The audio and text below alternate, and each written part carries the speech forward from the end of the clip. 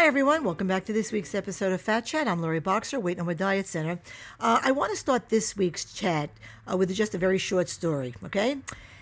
There once was a young Japanese man who wanted to become a Zen master. So he sought out a very famous Zen teacher, and he asked him how long it would take to reach his goal. And the teacher said, if you study really hard and give me your complete concentration and attention 24 hours a day, it'll take 10 years. 10 years, the pupil said. Suppose I really give it everything I have day and night. Then how long will it take? Asked the young man. 20 years, replied the teacher. No, wait, you don't understand. I'll give it everything I have. I'll follow every instruction to the letter. Then how long will it take? Asked the pupil. 30 years, replied the teacher. How can this be? Exclaimed the pupil. Each time I offer to put in more work, you say it will take me longer.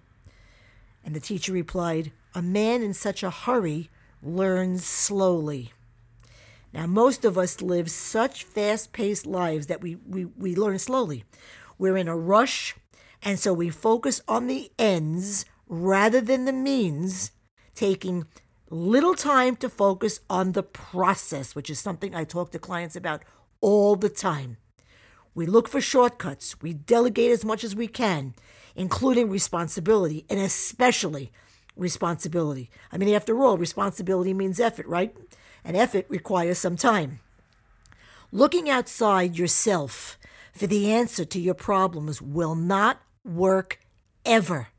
Not only are you susceptible to fads and frauds, but you're also wasting valuable time that you could be spent learning how to take care of yourself. And of course, in addition, you're setting yourself up for failure. Nowhere is the cycle of despair more evident and prevalent than in the area of weight loss and weight management. A majority of people, women especially, have tried dozens of weight loss products. There are no weight control, quote-unquote, products that address the real issues of lifestyle change and, of course, as a result, produce only temporary results at best. The result, overall, is a cycle of repeated failures that have a devastating effect on self-esteem and one's hope.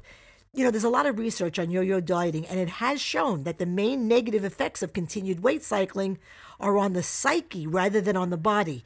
Quick fixes lead to long-term despair, and of course, desperation, is the mother of delusion, as I like to say.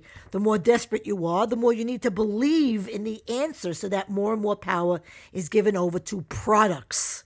One of the ironies of the search for the quick fix is that even if there was one, it wouldn't work.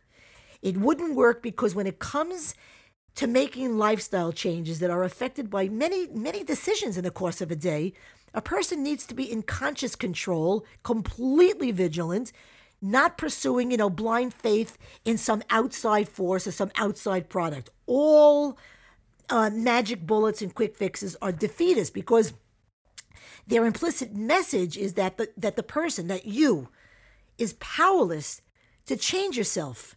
Magic bullets always keep you dependent and helpless. So how many of you really listening to me right now have, embarked on the latest fad with the dream that, this is the diet. This is going to be the pill or the program, that's finally going to make the difference.